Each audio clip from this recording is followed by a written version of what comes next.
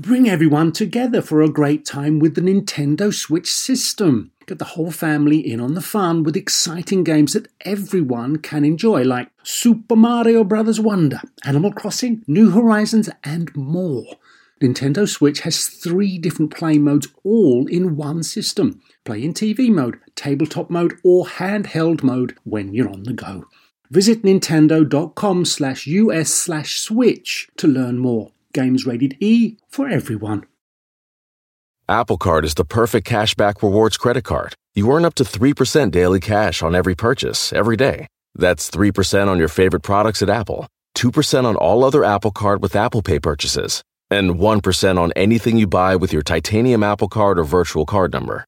Visit apple.co/card calculator to see how much you can earn. Apple Card issued by Goldman Sachs Bank USA, Salt Lake City branch. Subject to credit approval. Terms apply. Welcome to Star Talk, your place in the universe where science and pop culture collide. Star Talk begins right now.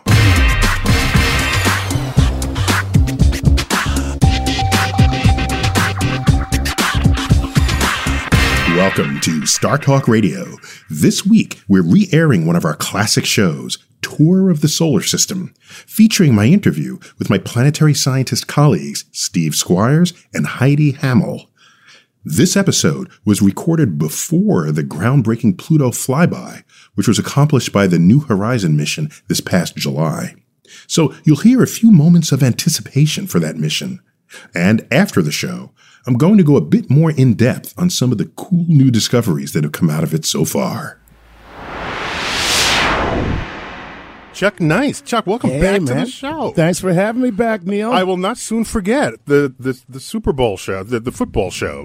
You were on fire, dude. Man. That was great fun. You were out of control. That was great fun, man. Ready to get back into it today and get high on science. We're going to get really high on science. Today's show is a tour of the solar system. Sweet. A tour of the solar system. I think every now and then you got to take a tour of your backyard. Fantastic. That's what you got to do. Will you be our tour guide? I will be your tour guide, but I have some help from 2 very competent colleagues of mine. One of them, Steve Squires. He's the scientist behind the Mars rovers. Wow. You know, we've all read about the rovers, and you saw pictures of the terrain. He's in charge. And these are his babies. Did they blame him when they broke down? No, they blame him when they saved. You know, these things should have broken down long ago. Oh, really? Way long ago. Oh, so cool. He's been saving them. He's their savior, as it were. Fantastic. We'll be hearing from Heidi Hammel. She's a senior research scientist at the Space Sciences Institute in Boulder, Colorado. Oh, Colorado, cool. Yeah. So that should be fun. But you know who's a friend of Star Talk Radio? I do know. Bill Nye. Bill Nye, the science guy. So were you influenced by him when you were a kid? Absolutely. And by kid, if you mean 20, yes. So I got a hold of Bill Nye. By the way, lately he's the executive director of the Planetary Society. He finally has like a real job, you know.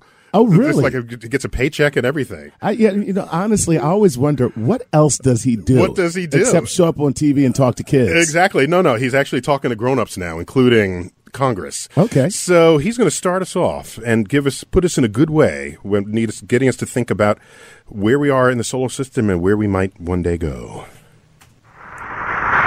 The most recognizable image to anyone on Earth is the Earth, as seen from space.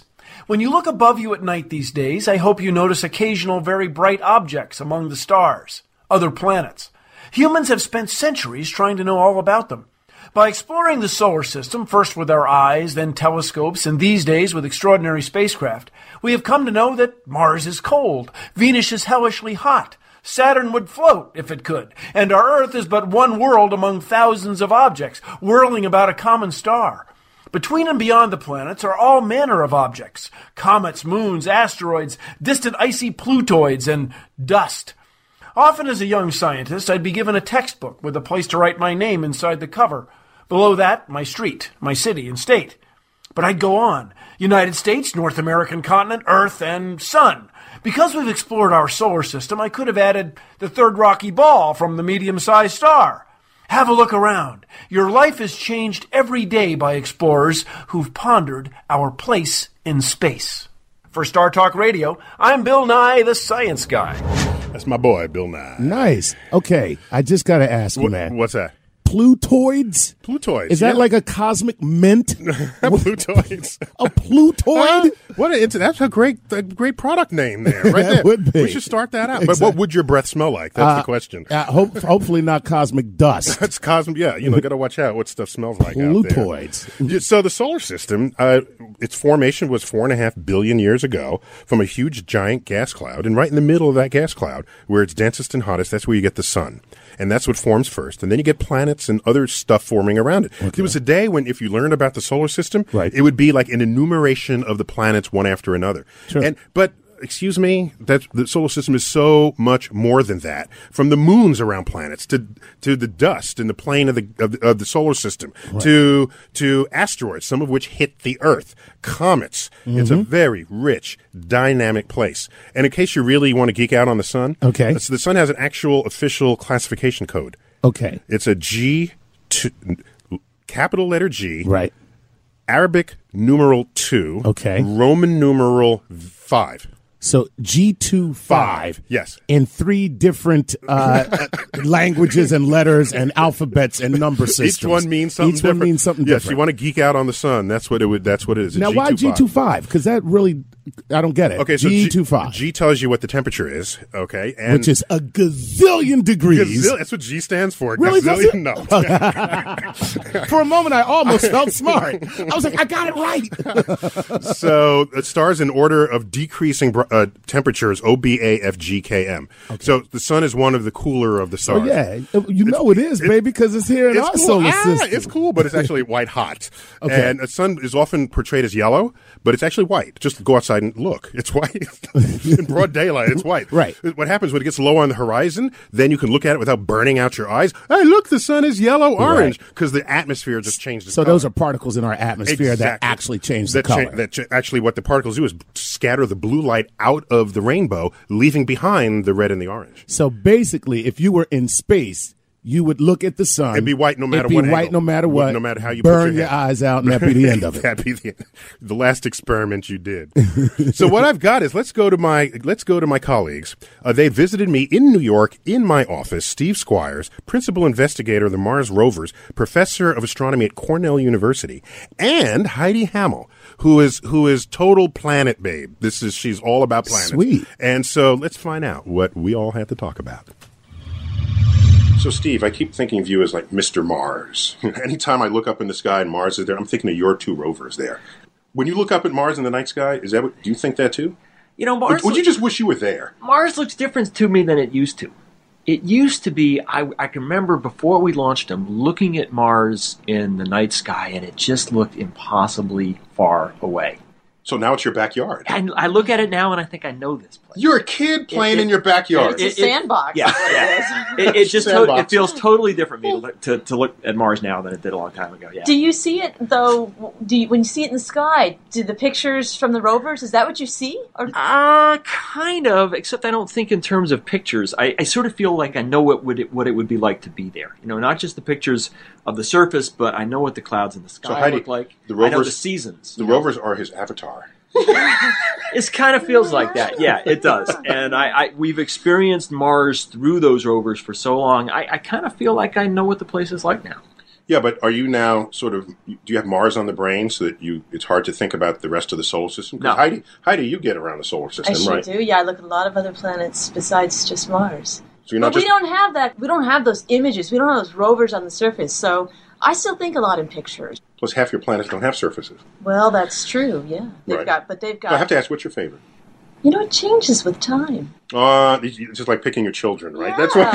Exactly. I don't play favorites. Uh-huh. At different times, different planets do different things. Mm-hmm. And so, if you were looking at, Uranus at equinox and it's busted out, and that's with the official. clouds. It's not Uranus, right? It's Uranus. Yeah, I kind of gave up on that whole thing. I gave up on that. For a while, I was on a mission to educate people about Uranus. And then my own hometown paper wrote a story about those yellow lights, that they were trying for cost efficiency. And the headline... for the nighttime, for street lights. For street lights, right. Mm-hmm. Street lights at night so that it would be darker. less light pollution, and some people didn't like it, and they ran a headline about the Uranus-colored lights. And that's when I gave up. But I would call it Uranus. That's sort of more traditional. But, when Voyager flew by Uranus in 1986, it was dead. There was maybe 10 clouds if you really stretch the contrast. So Uranus is a big ball of gas with no surface features. Basically, yeah. I mean, that's right. If you and I were on a spaceship outside it, when Voyager flew by, it didn't see anything. And so everyone thought it's dull and boring. Well, that's not what it's like right now. It's in a completely different season. And the atmosphere is turning on, and there's bright clouds, and there's dark spots, and there's all kinds of activity on this planet. And it's my favorite right now because it flies in the face of what we were taught in school about Uranus. We were taught that... I remember the books. Uranus was an example of a boring... It's the boring one, yeah. Well, that's right, which is just absolutely not true right now. And the books are starting to finally catch up with reality. Now, Mars, of course, is a dynamic place. Yeah, it's changing all the time. I mean, it's got seasons very much like the Earth does, very different at different times of year. It's not only very much like, it's like almost exactly like the Earth does, right? I mean, it's tipped how many? 25 degrees. 25, and we're 23. 23 and a half, yeah. So it's almost the same. The rotates year is longer, of course. Rotates once in how many? 24 hours and 39 minutes. And let me tell you, if you're operating rovers on Mars, that just plays havoc with your life. Okay, next time that happens to me, I'll keep that in mind. You would think it would Listeners, when you're operating rovers, just get ready for this. You would think it'd be nice to be able to sleep in an extra 39 minutes each day, but it kind of adds up in weird ways. It gets out of sync, doesn't it? It gets out of sync. Oh, you think it's like a slow jet lag that eats away at you. We lived on Mars time for months. We had Mars alarm clocks, Mars stopwatches. We had food service on Mars time, maid service in an apartment on Mars time. We had blackout curtains on the windows so you couldn't tell if it was daytime or nighttime. It was like being in a casino. Did you adjust to it, or did you really feel human and terrestrial because your bodies couldn't adjust to it? Our bodies could adjust to it just fine as long as Earth did not interfere in our lives. In other words, the blinds on the windows were absolutely critical. That was fine, and if you have to live a day that's 24-39, it's perfectly easy to lead unless you have to interact with real human beings in the real world on Earth. You were like a spouse, or you walk your dog or something. That sort of thing. So what you're saying is you were basically in a Mars habitat. We kind of were, but then there would be events. Somebody would decide there had to be a meeting at 8 o'clock in the morning Pacific time, and if it's in the middle of my night, I was still expected to show up, and that was when it got difficult. Wait, I thought you were in charge. Not when it came to interacting with the press. Okay. When we had press conferences, they were at 8 a.m. Pacific, and that was it. And telling CNN that we want to have our press conference at 3 a.m. just didn't work real well. So the press likes your rovers. I think they do. Wow. Geeking out on the planets, dude, that was like Geekapalooza. Geekapalooza. Isn't it great? Everybody has a favorite planet. Yeah. How many people in the street, that's my favorrit planet for these 11 reasons. You know? Well, most people you ask, what's your favorite planet? They're going to be like, the one I'm standing on. Not the one, this one used to have no surface features and then cloud layer. There's a whole analysis of what they follow and why, and it keeps them pumped every single day. Yeah, I'm just glad to know that Mars has seasons. Yes, and polar ice caps. This accounts for its allure in the history of science fiction writing. Yeah. Why people have chosen Mars as a target for life more so than other planets. Oh, darling, I can't wait until we take spring in Mars. Not only that, what we have on Mars is not only the rovers, they're orbiters as well, so that we can know where we might send the rovers next. Otherwise, you're kind of driving blind. And what's good about rovers is it's a mobile geologist, and you don't have to go there. Plus, the rover doesn't have to come back. Okay. See, if you send a human being, they usually want to come back. Normally. That's the you got to feed them, Right. You got to send a misanthrope. I hate you guys. Yeah, get out of here and go to Mars. So one of the things we found recently in Mars is methane emanating from the sides of ravines in Mars. Really? Yeah, and methane is the kind of gas that is produced in the anaerobic digestion of food. Okay. So actually, Mars is a big, giant fart, is what you're saying. Well, no, did I say, I did. Okay. That sounds... Chuck, that's why we have you on the show. That actually sounds more like Uranus. or should I say Uranus? No, Uranus. Yes, Uranus. We just got schooled on that one. Yeah. Uranus, that's what it is. Uranus. So, After the break, we'll talk about the search for life and how the search for water is driving the search for life. Because everywhere on Earth where you find liquid water, you find life. Every place, including places like the Dead Sea. The reason why they call it the Dead Sea, they didn't have a microscope to tell them what would do the backstroke. But there are things alive in the Dead Sea. Not fishes, but there's other stuff that's alive for sure. Right. And you are listening to Star Talk Radio. Follow us at startalkradio.net. We are on Facebook, Star Talk Radio. And we tweet at, guess what, Chuck? Star Talk Radio. At Star Talk Radio. And I tweet the universe at Neil Tyson. And Chuck Nice, you are at Nice Chuck Nice. Who said you were nice? It certainly was me, because nobody else is saying that. Nobody else is saying it, for sure. I keep trying to convince people. You're listening to Star Talk. Stay tuned for another segment.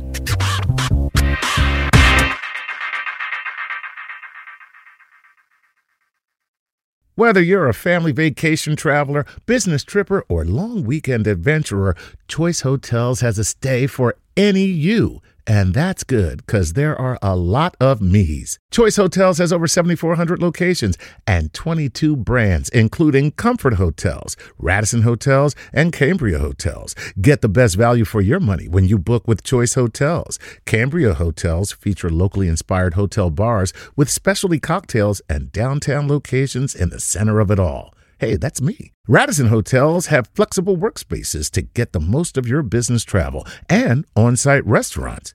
That's me, too. And at Comfort Hotels, you'll enjoy free hot breakfast with fresh waffles, great pools for the entire family, and spacious rooms. Hey, that's me, too. I guess I'm just going to have to stay at all of them. Choice Hotels has a stay for any you. Book direct at choicehotels.com, where travel comes true. Everything is changing so fast. I mean, back in my day, we were lucky if we could get one video to load. But now with the Xfinity 10G network, you can power a house full of devices at once with ultra-low lag. The future starts now. Restrictions apply. Actual speeds vary and not guaranteed. Listening to your favorite podcast? That's smart. Earning your degree online from Southern New Hampshire University? That's really smart. With 24/7 access to coursework, no set class times, and dedicated student support, you can go to school when and where it works for you. Low online tuition means you can even do it for less. And dedicated student support means we'll be with you from day one to graduation and beyond. Join a community of learners just like you. Go to snhu.edu today to start your free application.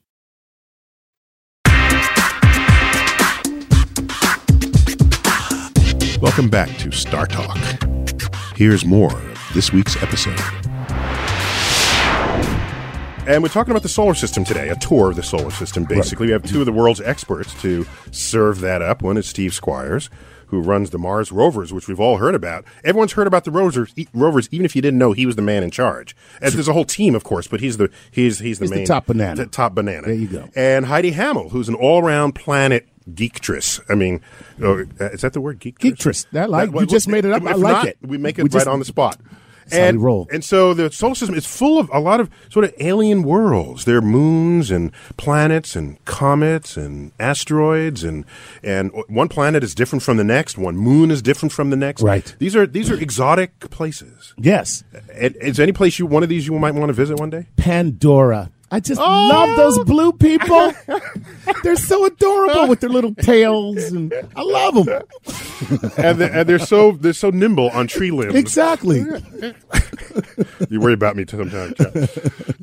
Because there's so much going on in the solar system, not everything has a perfectly circular orbit around the sun. A circular orbit is the only orbit you can have and not hit something else. Okay? If you do not have a circular orbit, there's a chance you're going to get hit. You're going to hit something. Something's going to hit you. Now, from what I understand, aren't there planets here in our solar system that have an elliptical orbit? Yes. No, not anymore. No. Pluto. Don't get me started on Pluto, because we'll take it outside. Let's go back to Steve Squires and Heidi Hammel. They're going to tell us what kind of a shooting gallery the solar system actually is. Now, Heidi, you go way back with the press. My first encounters with you, as I think with many many were with the comet impact on Jupiter. You were like the face of the comet. The first impact on Jupiter. Yeah. There's more than one? We just had another one in July. Oh, I know about that. I forgot all about that. I've been busy. I'm sorry. I'm sorry, okay? It's an impact. It's the size of the Earth kind of thing. Big explosion. So Jupiter's kind of asking for it, right? Yeah, well, it's a big target. Well, it's there to take one on the chin for us, It's a big target. That's really true. Really true. It's protecting us. It's protecting us. It's a big brother protecting us. Yeah. But my first interactions with the press on any large scale were back in '94 when we were doing weather broadcasting from Jupiter. What was going on every day on Jupiter? Absolutely. It was pretty exciting stuff. Yeah. So if that happens just in the last couple of decades, this must be going on all the time, right? You would think so. Living in some special time when Jupiter's getting hit. We thought we might have been lucky the first time, and when it happened just exactly 15 years later, we realized, maybe we aren't so lucky. All right, here's a question. Now that you know what to look for, now that you know what an impact on Jupiter looks like, is there data mining you can do? Can you go back through old pictures? Data mining. So it's like looking back and even after the '94 impact, some folks went and did do that. They went back and looked. We had the Planetary Patrol telescopes. I don't know if you're aware of that network of 24-inch telescopes that were just studying Jupiter.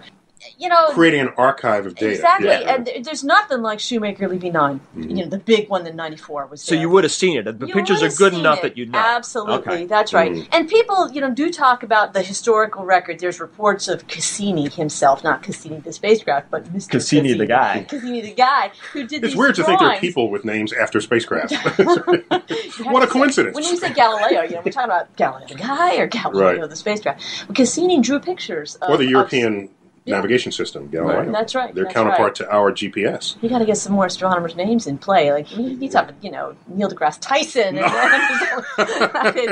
Mission named after you. You have to die. You don't want that. That's right. These are named after dead people. Yeah. Yes. Okay. But people did go back and look, and they haven't seen conclusive evidence in the past of any big events like this. But I'll tell you, nowadays these amateurs have terrific telescopes. They have amazing CCD systems. Allow me to clarify. In most professions, if you accuse them of being an amateur, it would be an insult.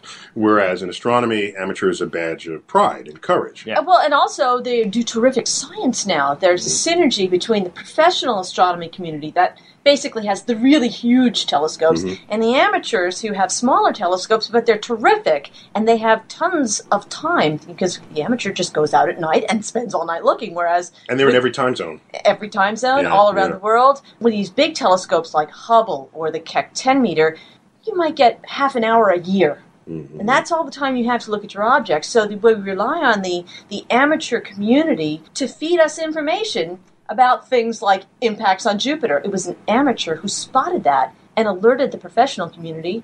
And the second impact. The second one, that's right. So I'm sitting between two very different kinds of scientists now. One you, Heidi, who are still using telescopes. She's kind of behind the time. I'm looking at things that are far away. You're still looking at telescopes. And Steve, you're just there, You don't worry about the optics. You don't worry about bad weather. We worry about both of those, my friend. First of all, we got optics all over these rovers. Second, we are very, very sensitive to the weather on Mars. Okay. But it is true that he can send spacecraft to his object and get them there within, a reasonable funding cycle. Before he dies. Before he dies. Yeah. If we want to start talking about planets around other stars, we aren't going to be sending spacecraft. Or even some of the some of the planets in the outer solar system. If you're talking about a mission to Neptune, the timescales for pulling that off are very long. Well, so that's why the Pluto mission, the New Horizons, that was like a light payload with some really huge engines to get it there. That's right. Yeah. Yeah. That one was that was booking, and it's still on its way, and we got years to go. Yeah, another before 5 it gets years. there. So it's humans attack the solar system. That's what this is about, Jack. I've learned some things, man. Well, this is the point of the show. The thing I learned that most stuck out was that in astronomy, size matters. Yes, it does. Everybody has telescope envy. Yeah, so whatever size is your in fact, if you go to astronomy conventions, how big is yours? Right. It's true. But here's the problem. At some point, you got to carry the thing to the observing site.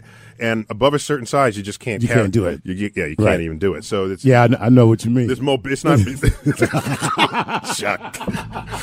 Chuck out of control. Okay, let me shut up. So what we have going on in the solar system is that planets are no longer just dots of light with pretty atmospheric conditions that photograph through a telescope. We can actually go there and look at surface features.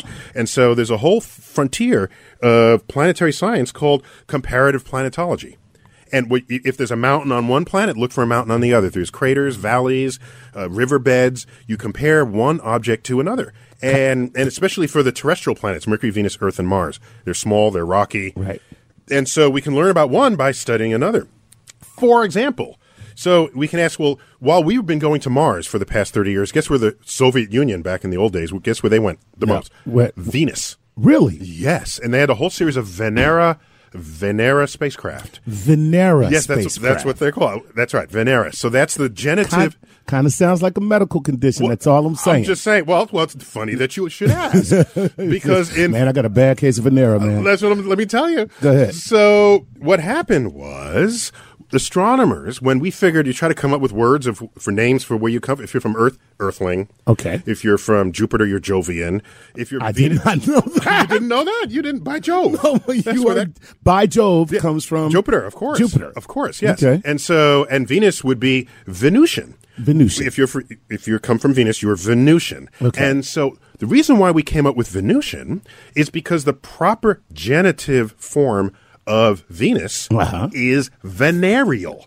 And the medical doctors got to that word before we did. And I am so pissed off. That is so cool. I am so angry about that. And now they took the word right out from under you guys. And so and why name it after Venus? Mm-hmm. Because it's the diseases common to love and beauty and all that go with it. That makes sense. And that's Venus, the goddess of love and beauty. Oh my God. I'm just happy to know that, this little condition I have that it needs antibiotics is so romantic. TMI right there.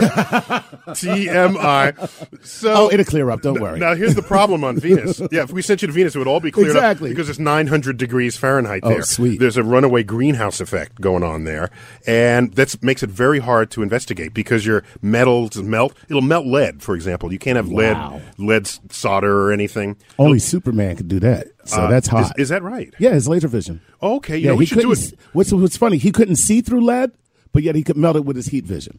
Interesting. How crazy is that? That's crazy. We're going to do a special show on the physics of superheroes. Get out. Should get you back for that? Oh man, if you don't, you'll I be will out of control. never speak to you again. All right. That's not. We'll work that one out. And so, of these destinations, Pluto is on our targets. The exoplanet Pluto. It's got what's called the New Horizons mission. It's booking. It's the fastest hunk of hardware we have ever sent anywhere. Wow. It's on its way to Pluto right now. It'll get there in 2015. And we're headed there. And so that's one hell of a road trip, man. It's one hell of a road trip. And it's on hugely powerful rockets because the principal investigator of that mission wants to make sure you get to Pluto before he dies. See, that's how that works. This is a number one rule. It's like a trip to my mother-in-law's house. Scientific investigation.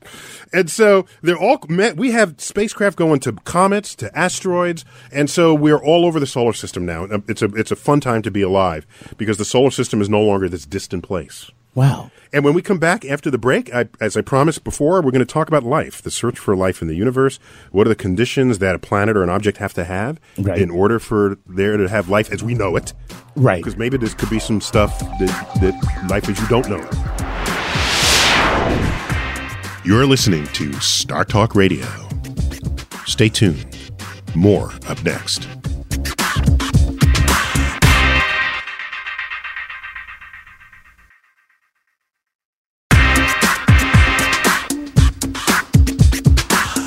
Welcome back. Here's more of Star Talk. Now, we're not going to Pluto to look for life. It's too cold. It's too far. It's too dark.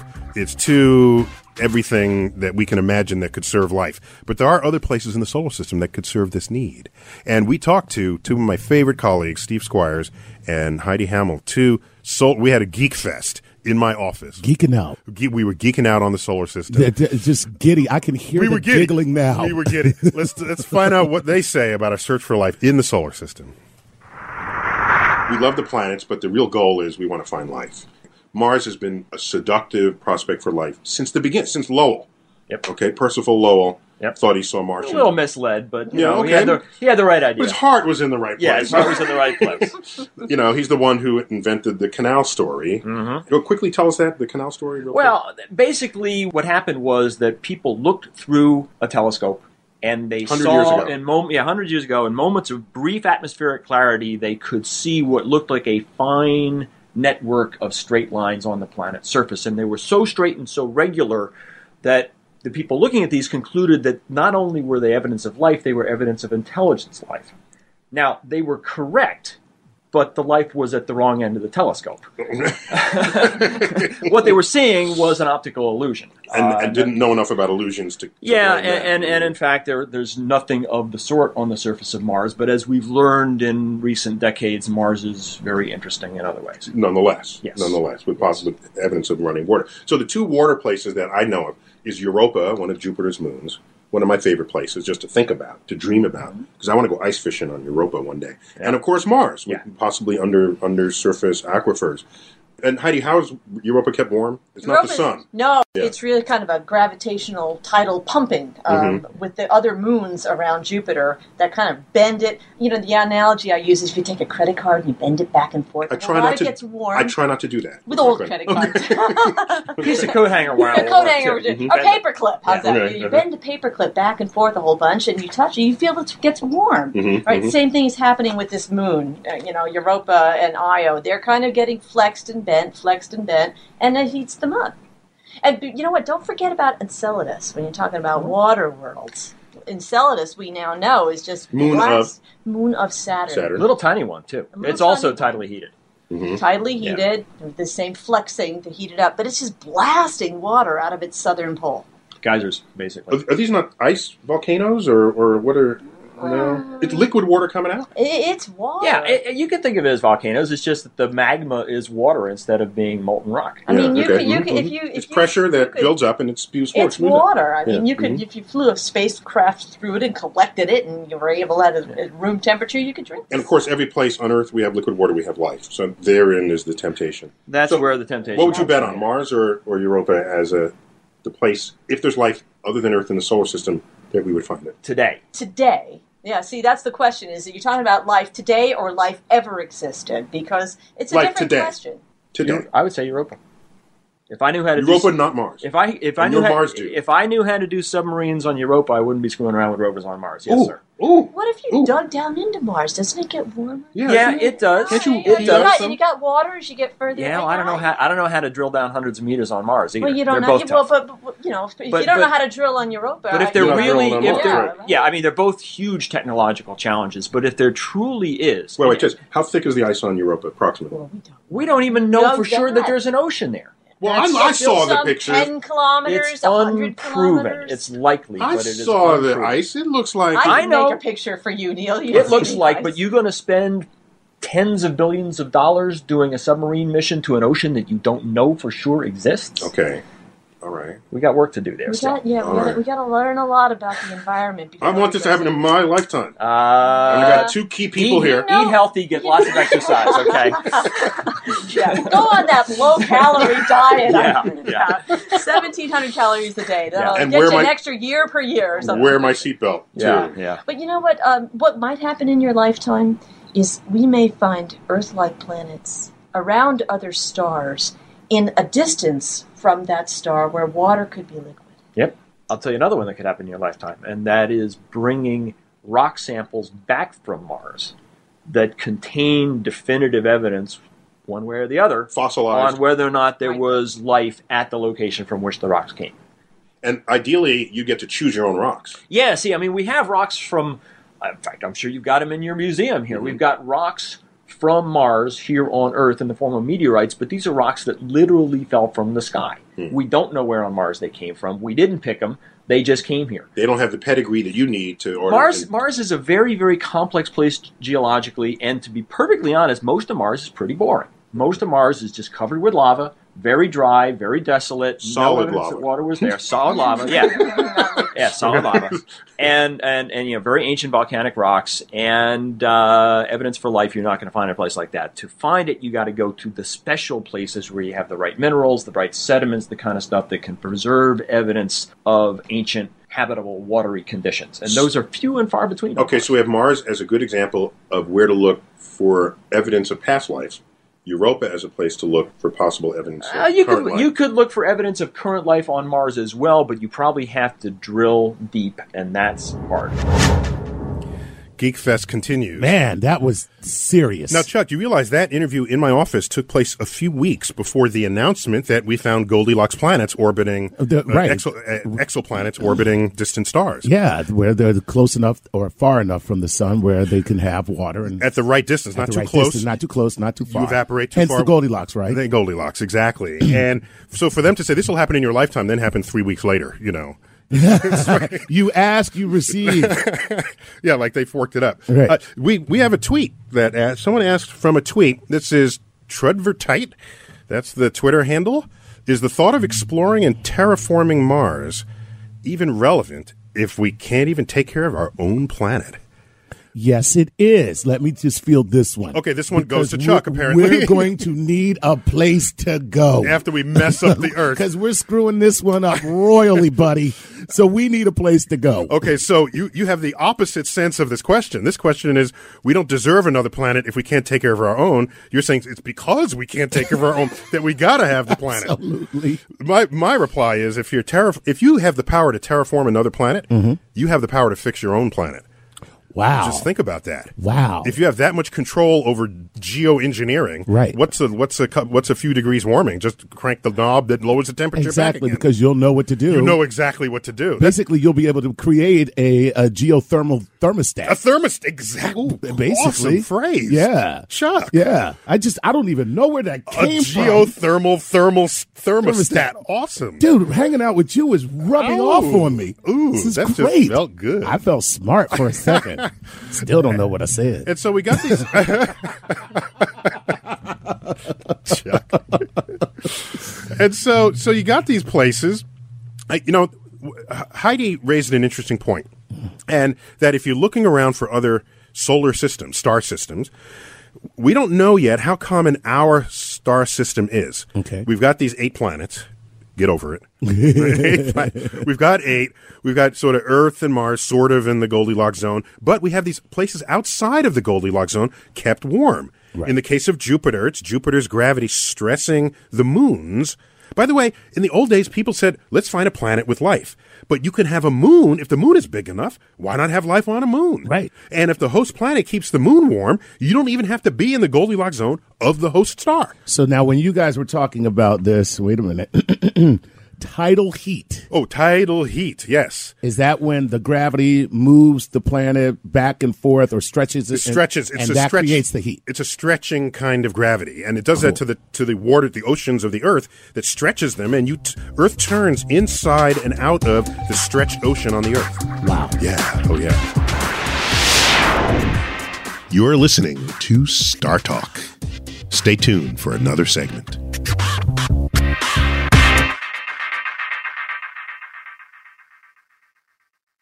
Listening to your favorite podcast?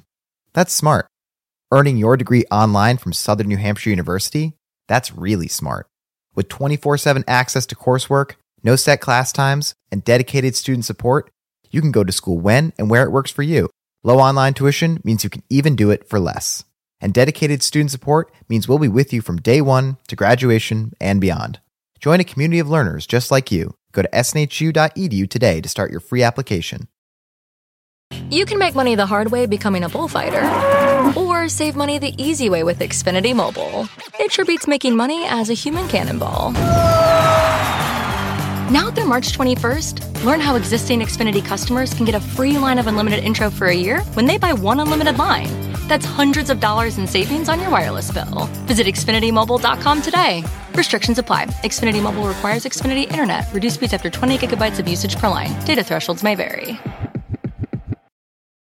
Sometimes it takes a different approach to help you unlock your true potential. With Capella University's game-changing FlexPath learning format, you gain relevant skills you can apply to your career right away. Earn your degree from an accredited university and be confident in the quality of your education. Imagine your future differently at capella.edu. Capella University is accredited by the Higher Learning Commission. Learn more at capella.edu/accreditation.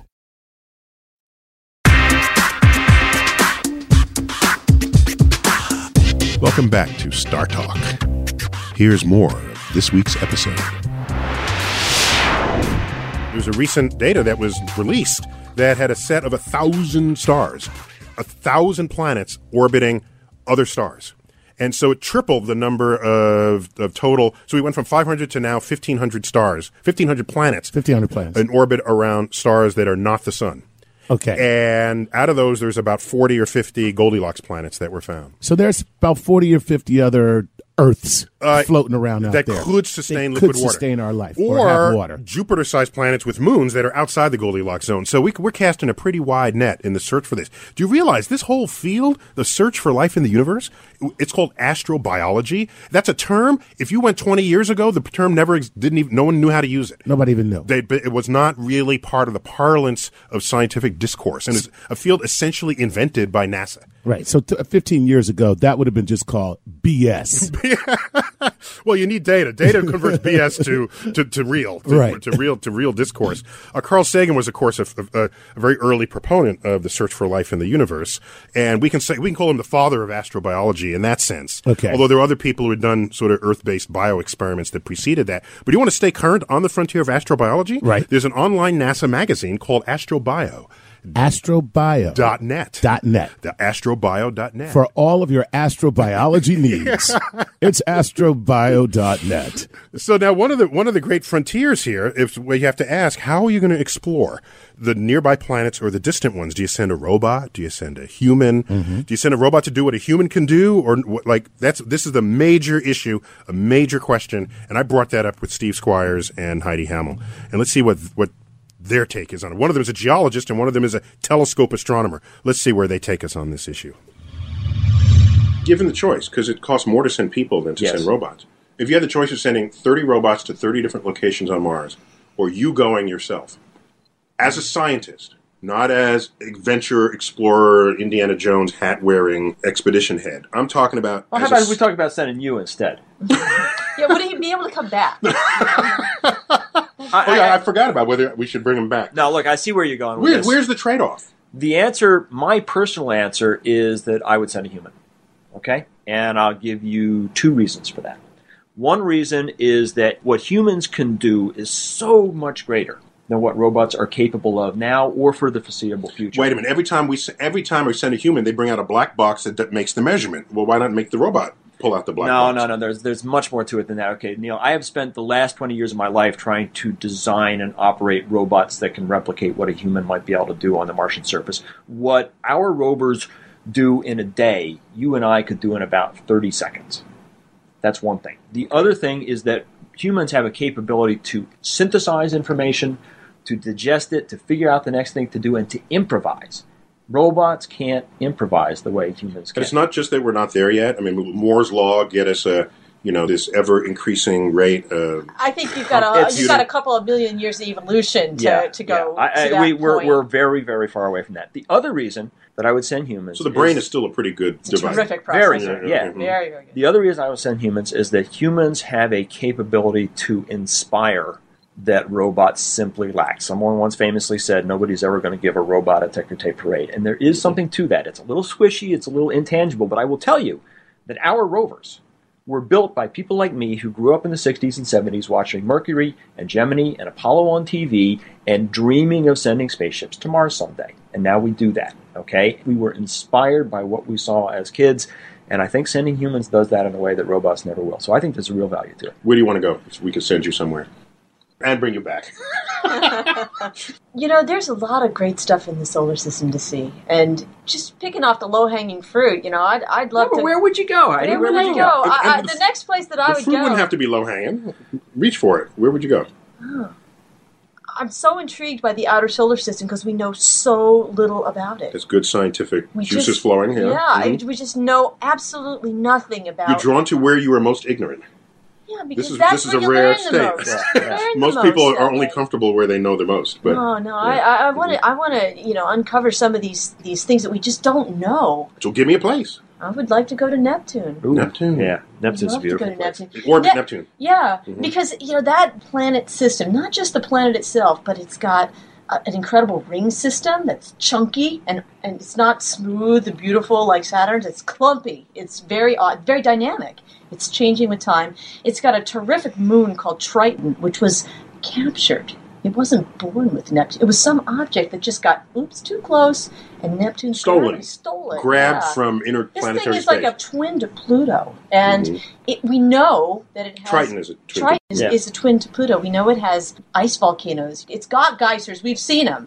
And so this moon is dynamic and changed. So the whole planetary system has something for everyone. I mean, we'll just learn so much. So you're attracted by the abject ignorance of what we know of the system.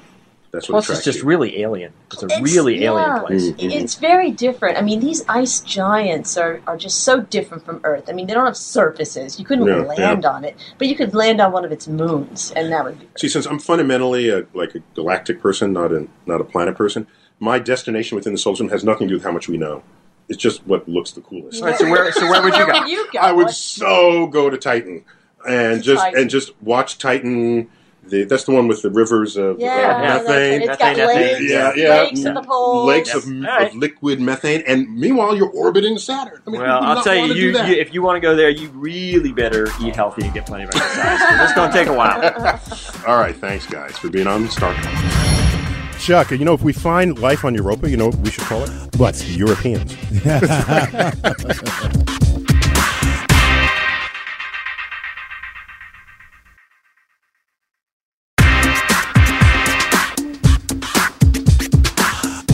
The New Horizons mission flew by its primary destination, Pluto, in mid-July of 2015. And as the data continue to pour in, my colleagues are making all sorts of new discoveries about the dwarf planet. Yeah, I said it, dwarf planet. Some of these cool results include the finding of water ice on the surface, as well as it's got a kind of a blue haze hovering over that ice. Still a mystery. New findings will continue to accumulate as the data cache makes its way back to Earth over the course of the coming year. So the coldest, or I guess that would be the coolest discoveries, may yet to be made. Thanks for listening to Star Talk. I'm your host, Neil deGrasse Tyson, your personal astrophysicist. And as always, I bid you to keep looking up.